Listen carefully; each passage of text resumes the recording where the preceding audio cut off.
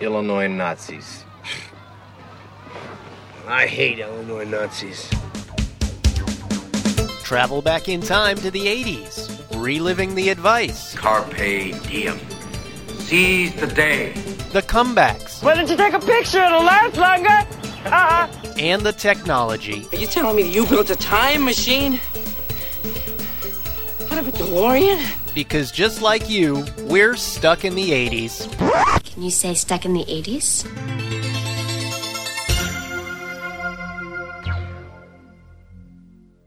It's 2020.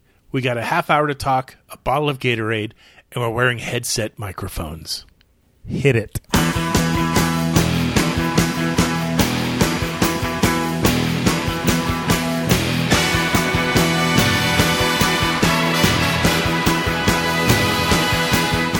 Hey, welcome to Stuck in the 80s. It's Spearsy here. And Brad in L.A.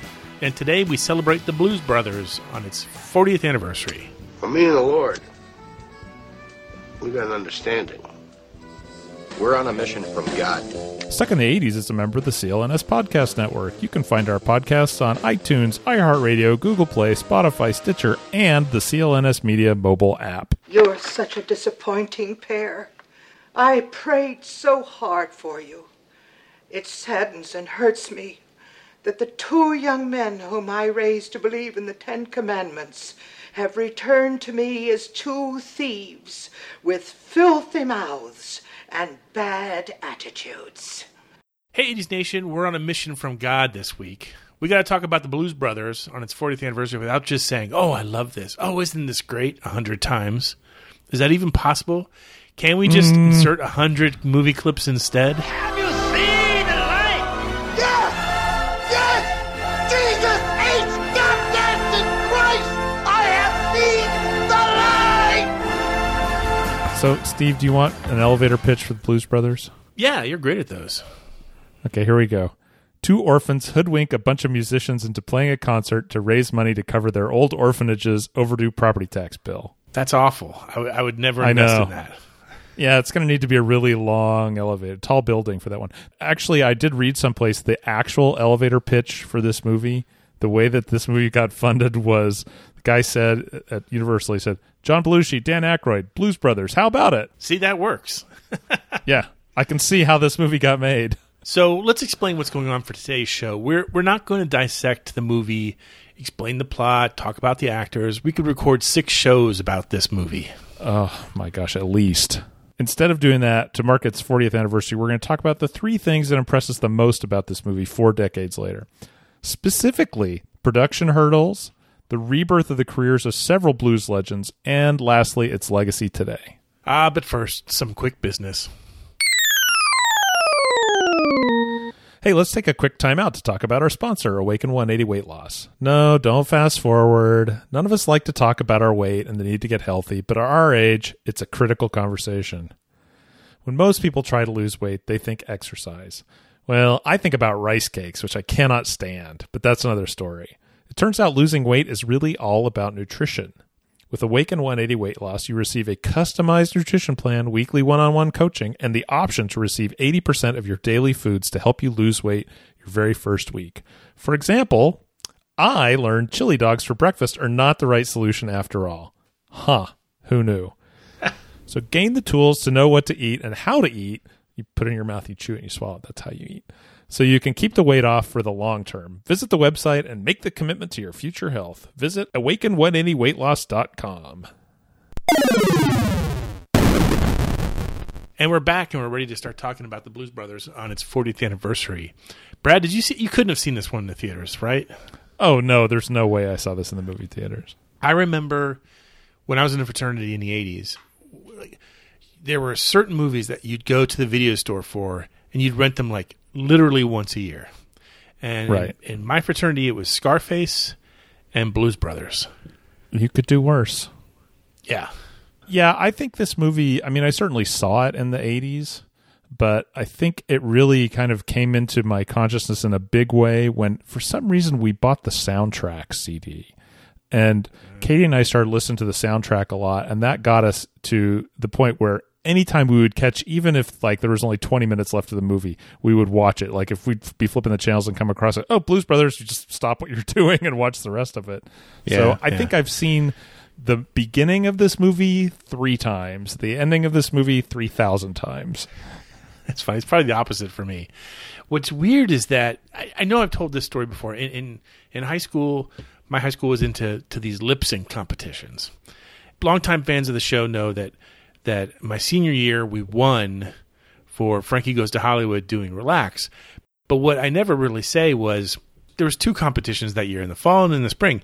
In the fall, my friends and I did the Blues Brothers, and I think I was the bass player. And because I had a mustache, I wasn't willing to shave it off. So there was no Donald way. Duck Dunn.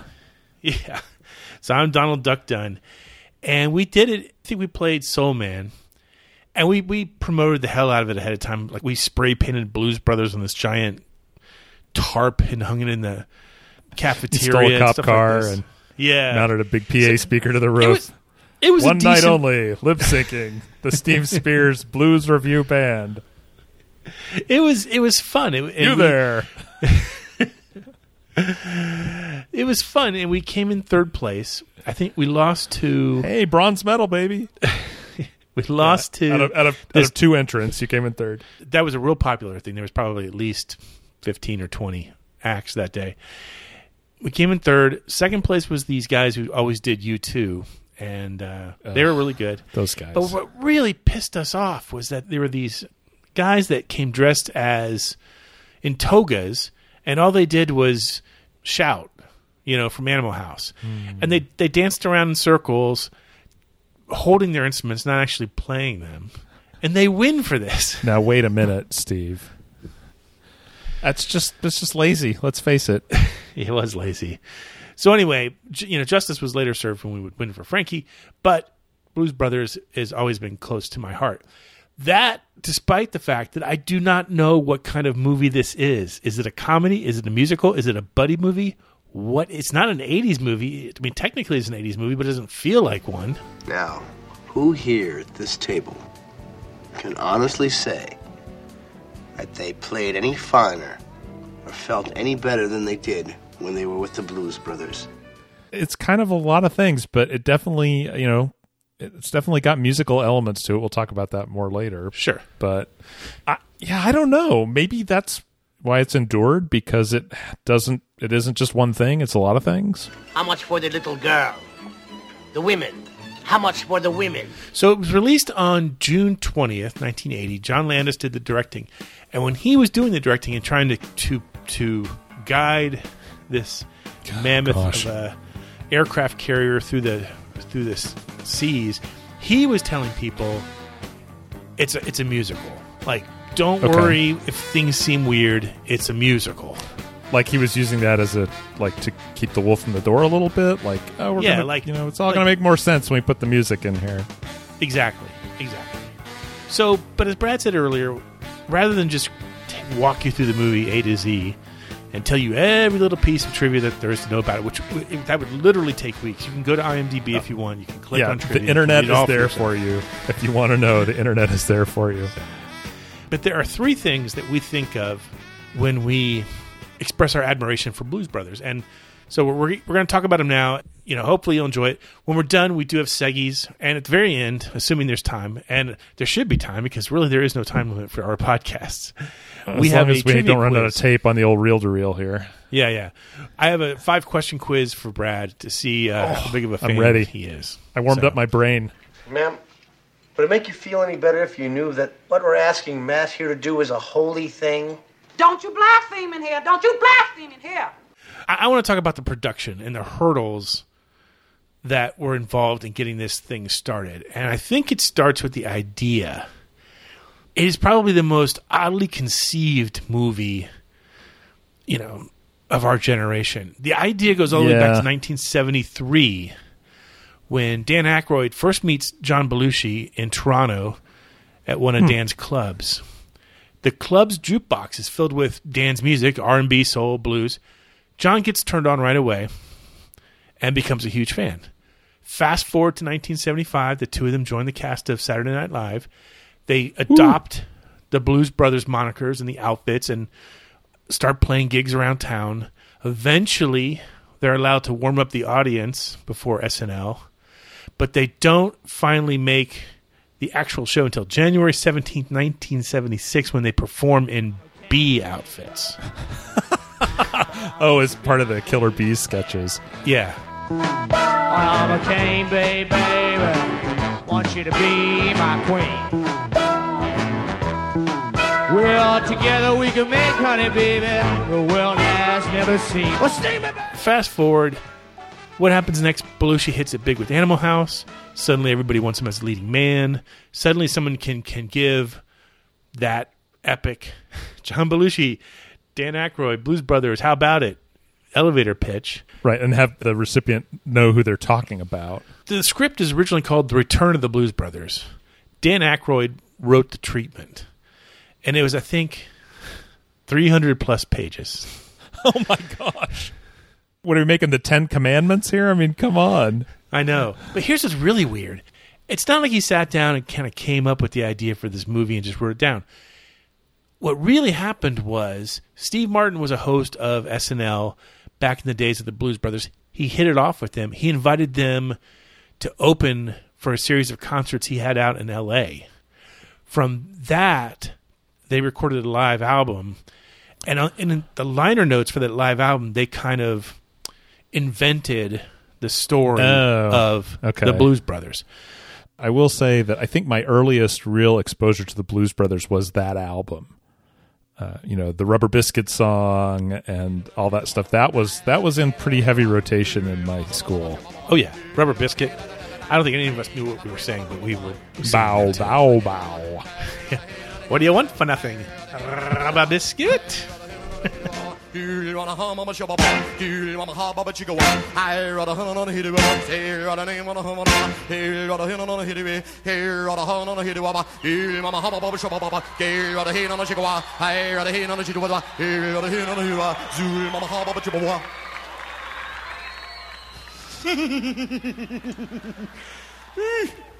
What do you want for nothing? Rubber biscuit? Bow, bow. So John Landis gets 300-some pages from Dan Aykroyd, spends weeks paring it down to a acceptable amount, giving in all along the way to Aykroyd's crazy demands that he leave certain scenes in. He agrees just to shoot them, just to get Aykroyd off his back, knowing full well he's going to cut him during the editing. Yeah, wasn't the first cut of this film like 2.5 hours long? Yeah. Well, there's also a expanded edition that has an additional 18 minutes on it. Really? But I looked... Never seen that. I looked at a list of what the 18 minutes included, and for the most part, it's just longer versions of the songs, a couple extra lines in each scene. Nothing totally It was crazy. more of a nip here, a tuck there, not a wholesale storyline removal. Yes, which is good. It's good to hear. That's the whole point of editing, folks. That's why they call it editing. Exactly. Yeah. Brad pointed out this great article this week that I read. It's from Vanity Fair back in 2013. And it tells you everything you want to know about the making of Blues Brothers. In fact, we'll put a link to it in the show notes. One of the craziest things I learned from that, and I had to verify it in a couple different places, cocaine was included in the film's budget to help the cast and crew stay awake during night shoots. It was, 1979, 1980. It would be like Red Bull today, I'm sure. But John Belushi made the most of it. Even John Landis said he occasionally partook of it just to help stay awake for those night scenes. That's crazy. The other thing I don't really want to believe... I wonder what that was called in the budget. Is it... I don't know. Back then it might have just been cocaine. Yeah. There's another odd revelation that you read in the story. And again, I had read it somewhere else, and so I've confirmed it in two places.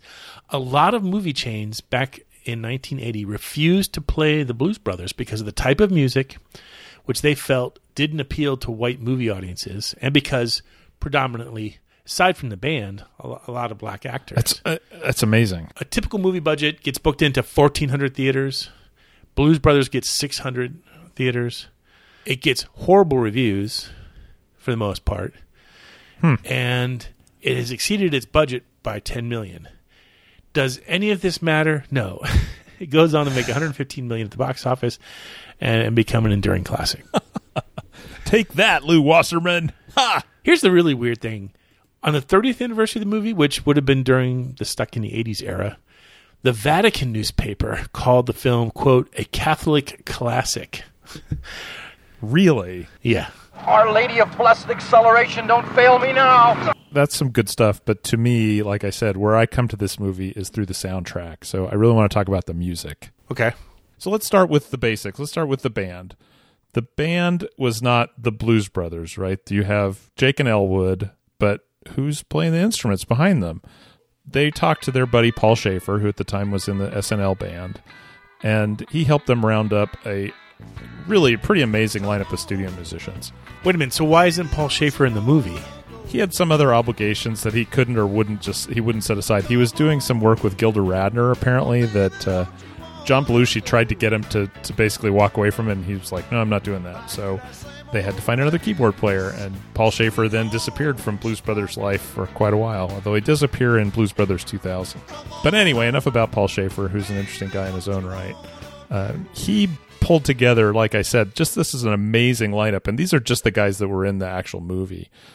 Lou Marini, who's a saxophonist, is also a dishwasher in the movie. He was in the SNL band. Tom Bones Malone, trombone, and one of the Magic Tones, also in the SNL band. Those two guys were in Blood, Sweat, and Tears for a long time, and also played on the Jay Giles Band album Freeze Frame. Freeze frame! Nice. Yeah. I mean, if you go and look up any of these guys, you're going to see it's just an incredibly long list of people they've performed with, albums that they're on. These guys are legit, serious studio musicians, every single one of them. You've got Steve the Colonel Cropper on guitar and Donald Duck Dunn on bass. They were the foundation of Booker T and the MGs for a long time and were behind almost every hit that Stax did in the 70s. Murphy Dunn, he's Murph, obviously, of the Murph and the Magic Tones. He's the keyboard player in this, and actually he probably has more lines than anybody else in the band. You're marvelous. Thank you. I'm Murph, and these are the Magic Tones. Steve the Colonel Cropper, Donald Duck Dunn, Willie Two Big Hall, and Tom Bones Malone. We'll be back with the Magic Tones for the Armada Room's 2-hour disco swing party after this short break. Till then, don't you go changing. Willie Hall, the drummer, he played in real life with the Bar-Kays and the Isaac Hayes Band. Mr. Fabulous, Alan Rubin, the trumpet player, and Major D at, what's the name of the restaurant? Doesn't even matter. No, sir. Mayor Daley no longer dines here. He's dead, sir. Actually, maybe he and Murphy have the most lines, but he joked before he passed away. He joked his resume is played with everybody, and it's pretty true. And then the last guy that's in the band that's actually in the movie is Matt Guitar Murphy, who is a cook in the movie, as you might remember.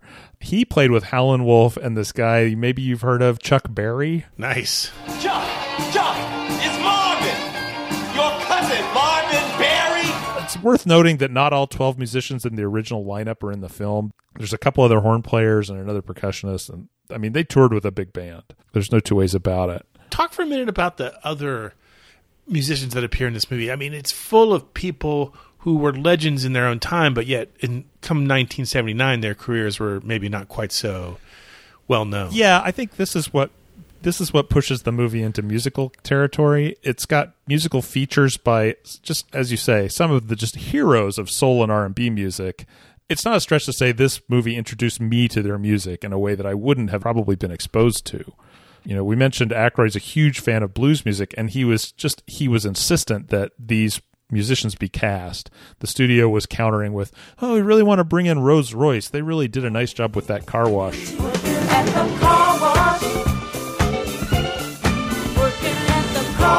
Aykroyd just was like, not having it. This isn't going to be a thing. These 4 songs that we're going to talk about just really quickly, they are characters in the movie singing a song that drives the plot. So that makes this a musical, if you ask me. If you disagree, go ahead and send me an email. I will look forward to deleting it. He's not going to delete it, folks. He's going to read it. He's going to message me about it, and we're going to talk about it for 2 hours one day. Can you believe they said that? So rude. Let's start with the top. James Brown. James Brown. Come on. I mean, of course he's a fiery preacher in this movie. It's just, you can tell he doesn't have to act. He just has to be James Brown. Let us all to the home. Let us all to the home. Let us all to the home. And we stay in the sun. Let us kneel in the home. Let us kneel in the home. Let us kneel in the home. And it's, hey,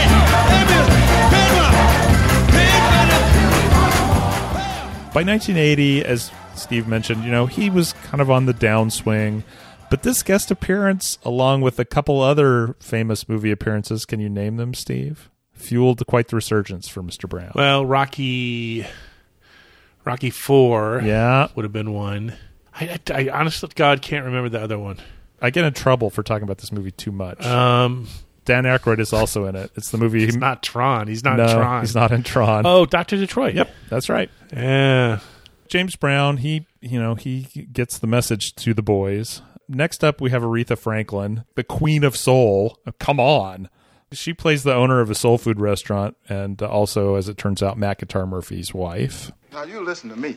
I love you, but I'm the man and you are the woman, and I'll make the decision concerning my life. You better think about what you're saying. You better think about the consequences of your actions. Oh, shut up, woman. You better think about what you're trying to do to me. Yeah, think. Let your mind go, let yourself be free. Let's go back, let's go way on the back wing. I didn't even know you couldn't have been too much more than 10. I ain't no psychiatrist, I ain't no doctor with degrees. It don't take too much IQ to see what you're doing to me. You better think about what you're trying to do to me. Let your mind go, let yourself be free. Oh, freedom! After thinking about this, I'm not sure Aretha really needed this bounce. I mean, I think she took it, but I think she was going to be okay. She had a pretty good decade in the 80s. Freeway of Love, I Knew You Were Waiting for Me with George Michael, and the remarkably prescient description of my current work life, Who's Zooming Who? You're going to look pretty funny trying to eat corn on a cob with no f***ing teeth. Yeah, but can't you argue that she wouldn't have gotten those opportunities had it not been for this movie? I don't know. Maybe. I mean, the movie predates all those songs. Oh, very much so. Yes, very much so. But I don't know. I just feel like she had some momentum. She was recording. She was pretty active. She was touring a lot. She was, So I think Aretha Franklin and Ray Charles probably needed the least introduction, if you will. Excuse me. I don't think there's anything wrong with the action on this piano.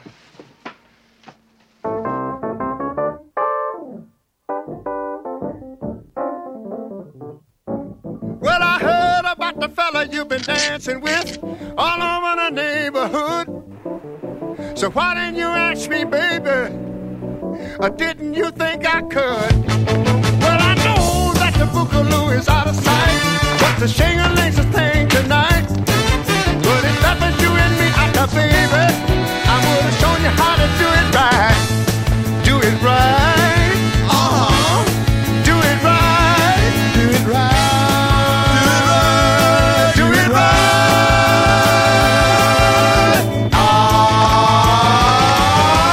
Twisted. Ray Charles, famously the proprietor of Ray's Music Exchange. I think this keyboard still has some action in it. He was probably the highest profile at the time, but even he hadn't had a really a hit record in probably 20 years. I mean, his commercial peak was in the early 60s. He was very beloved for good reason. Sure. But, I wasn't going to go plunk down money to buy a Ray Charles record. And then the last one who had the biggest part, Cab Calloway, who plays Curtis, the janitor, and Jake and Elwood's fashion muse, obviously. And he's the one who sends him to see James Brown in the first place. And then at the end of the movie, he does Minnie the Moocher with the band, which is just fantastic on its own without really understanding anything about it. Hey, folks, here's a story about Minnie the Moocher. She was a low-down hoochie-coocher. She was the roughest, toughest frail, but Minnie had a heart as big as a whale. Hidey, hidey, hidey, hidey. Hidey, hidey, hidey, hidey.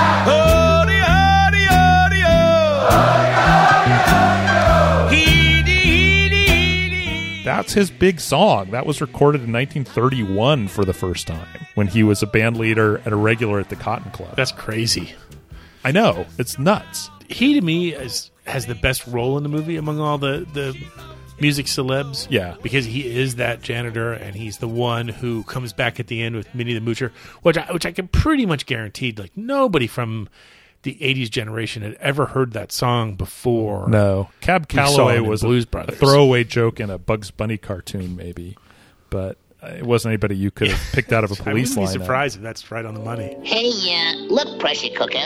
I bet you know a lot of my friends. Ooh. Like Duke of Ellington, Count of Basie, Earl of Hines, Cab of Calloway, Satchmo of Armstrong. Upstarts and rogues. Never heard of them. The only other one I'll mention just really quickly is John Lee Hooker playing Boom Boom in The Street. Oh, so good. Yeah. It's full of great moments, and I agree with you. If you're going to call it anything, you have to call it a musical. I mean, when people break out into song and dancing spontaneously during a movie, that, my friends, is musical. We're so glad to see so many of you lovely people here tonight. We would especially like to welcome all the representatives of Illinois' law enforcement community who have chosen to join us here in the Palace Hotel Ballroom at this time. We certainly hope you all enjoy the show. And remember, people, that no matter who you are and what you do to live, thrive, and survive, there's still some things that make us all the same. You, me, them, everybody. Everybody.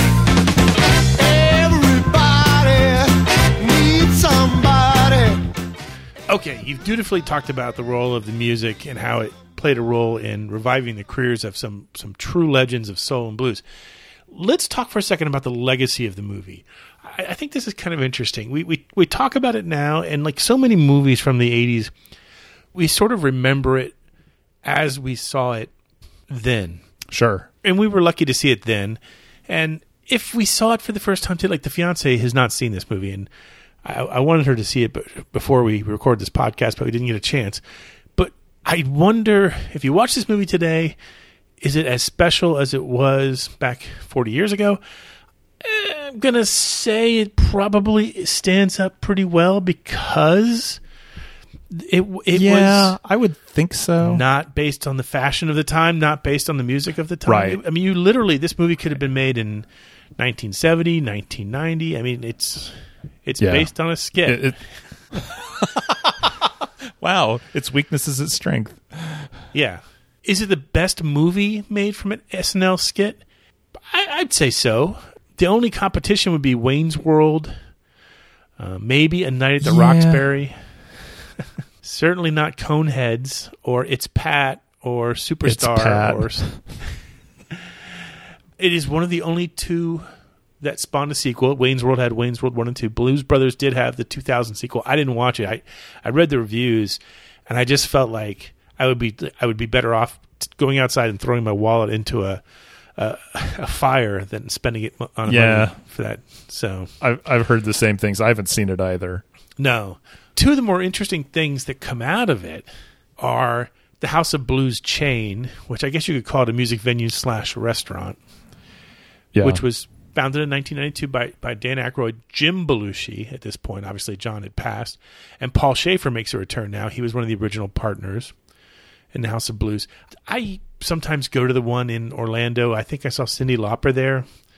It's who else did I see there? Oh, I saw Violent Femmes with Echo and the Bunnymen. So every once in a while they get a really good show. Yeah. That's a pretty good bill. Yeah. The only trouble are no seats, so you have to stand there all night long. You got to want it, Spearsy. You got to want it. There's very few things musically that I want that bad. There was a House of Blues radio hour on the CBS radio network that lasted from 1993 to 2017, and it was hosted by Dan Aykroyd as Elwood Blues. Oh, that's great. I didn't know that. So that's a nice legacy. Yeah. And then I think if you want to talk more general about where does it rank among other 80s movies about music, I'd say it's pretty close to the top, only because your competition is Purple Rain, great music, not the best movie. Maybe a great movie. Sign of the Times, Eddie and the Cruisers, Light of Day, Satisfaction. Amadeus might be an exception, and oddly enough, it's another movie based on music of a different era.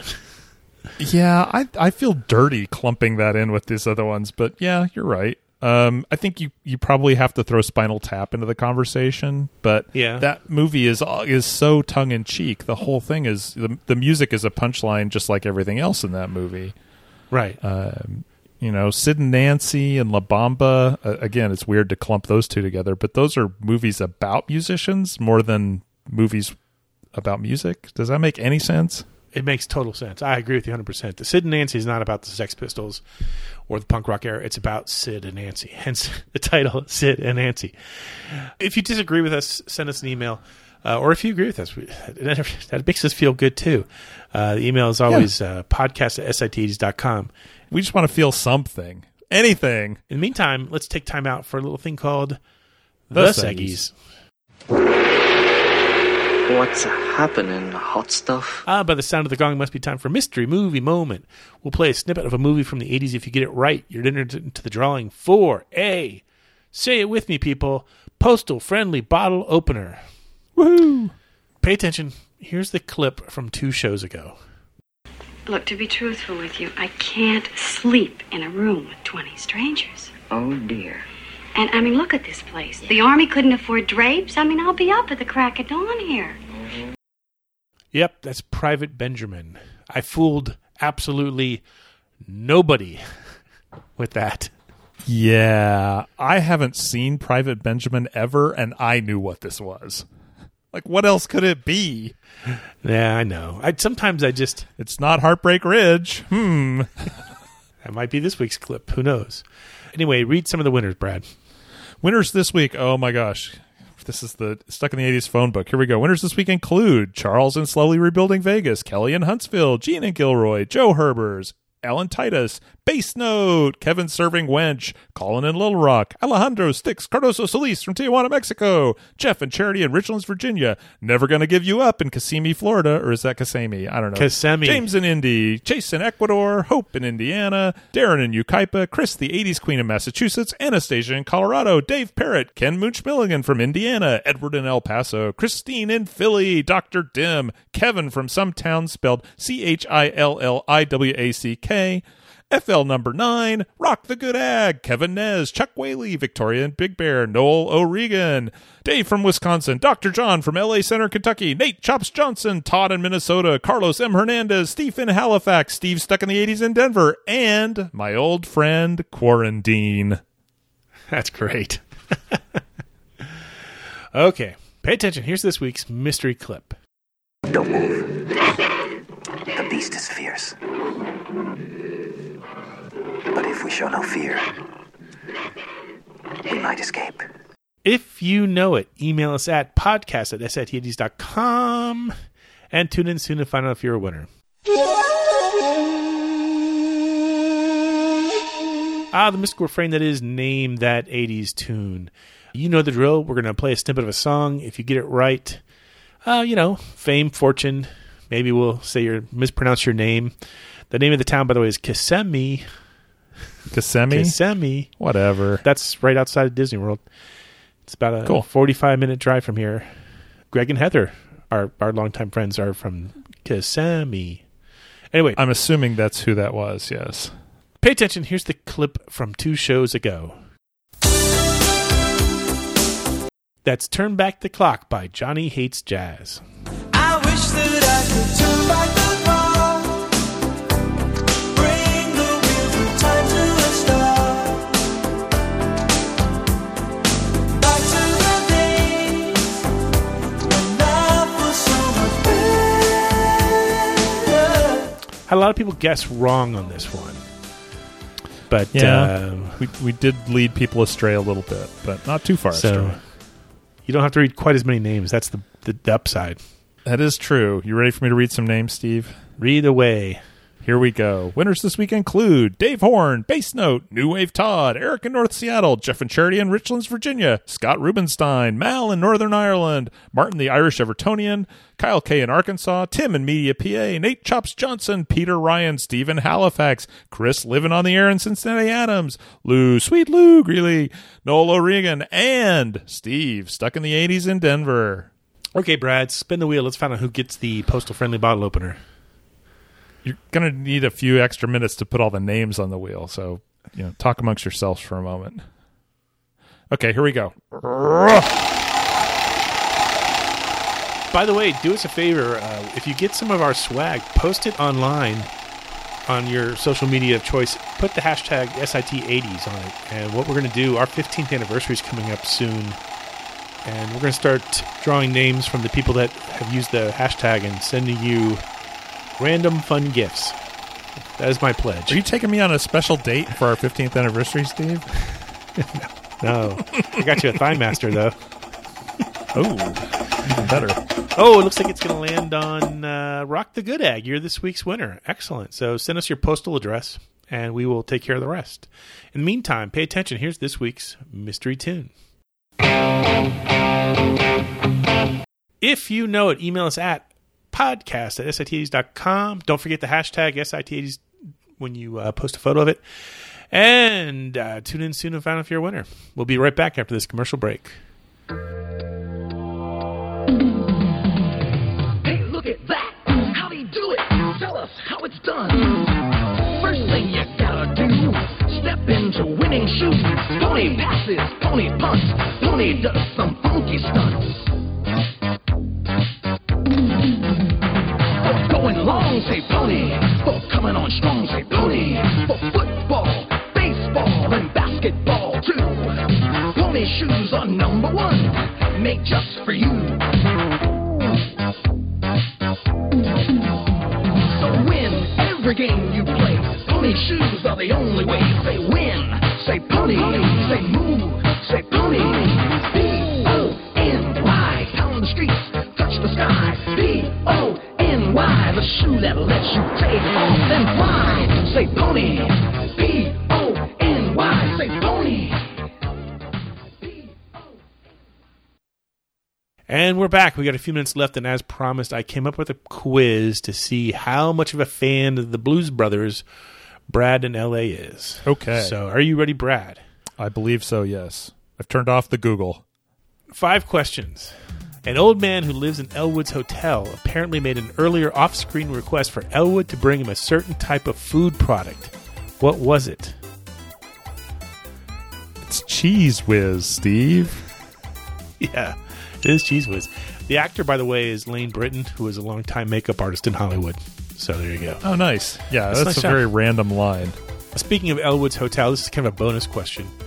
Elwood isn't especially worried about being tracked down by the police because he used a fake address when he renewed his driver's license. What Chicago landmark address did he use? Well, Steve, the address that he used is actually the address of Wrigley Field. You are correct, sir. So that's not bad. I'm 2 for 2. Feeling good. Okay, here we go. Question number 2. Blues Brothers is full of cameo appearances by celebrities of the day. Which of the following people does not make a cameo appearance? Steven Spielberg, Twiggy, Joe Walsh, or Chaka Khan?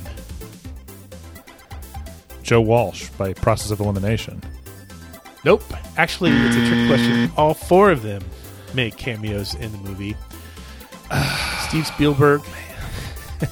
I knew the Steve other Spielberg. 3. What's Joe Walsh's cameo? Joe Walsh is the first prisoner to jump on the table at the end of the movie when they're in prison. Oh, of course he is. Steven Spielberg was the Cook County assessor's clerk. Twiggy was the woman with the Jaguar convertible, and Chaka Khan was the soloist at the Triple Rock Baptist Church Choir. So there you go. You got me, Spearsy. You got me. I would have guessed Chaka Khan, but that's just me. Anyway, here we go. Question number 3. Which of the following weapons does Camille, played by the late Carrie Fisher, not use against Jake and Elwood during the film? Is it a flamethrower, a hand grenade, a remote-controlled bomb, or an assault rifle? I think it's the hand grenade. You are correct. You are very correct. Very good. She blows up a building. She sets them on fire in a phone booth next to a propane tank. Yep. And the assault weapon in the tunnels. Yep. You got it. There is no hand grenade in the use of the Blues Brothers. Okay, so the curl up and die storage locker does not have any hand grenades in it. Yeah, actually, that was an alternate question I had. I was going to ask, but I didn't use it. It was the name of her good salon. Okay, this is an easy one, I think. People at home can play along with this one for sure. In order to convince the band that they do have a gig, Jake decides to impersonate the leader of a band called the Good Old Boys. He asks the waitress at the club what kind of music is generally played at that venue. Finish her sentence. Oh, we got both kinds. Punk and thrash metal. No. It's country and western. Yep. Yeah, great. We are the Good Old Blues Brothers boys. Last question. I don't know why this is the last question. It doesn't make any sense to have this as the last question, but yet here it is. All good things must come to an end, including this podcast. Number 5. The Bluesmobile will run on regular gas. Why? I'm going to give you a multiple choice. You probably don't need it, but I'm going to give the listeners at home. Because it's got a cop motor. Because it's a model made before catalytic converters. Because it's on a mission from God. Or because it hasn't got a choice. Actually, I don't know this one. I'm going to have to guess. And I like the answer D, whether that's true or not. I know it has a cop I'm sorry, motor. Brad. It does have a cop motor, but that's not the reason. The reason is it's a model made before catalytic converters. So there you go. Now you're getting all technical on me. You know that they say it. They say it in the movie. As I like to say, technically right is the best kind of right to be. Yes. Hey, that's all the time we have this week. We hope you enjoyed our different kind of take on the Blues Brothers on its 40th anniversary. 1980 was a huge year for so many landmark 80s movies. I wouldn't be surprised if you see us doing one of these again real soon. A lot of great movies were released in the summer of 1980. But in the meantime, Brad and I remain here with Elwood and Jake, hopelessly stuck in the 80s. Stuck in the 80s is a member of the CLNS Media Network. Special thanks to Check Battery Daily for our theme music. And don't forget to subscribe to the podcast on iTunes, Stitcher, or the CLNS Media mobile app.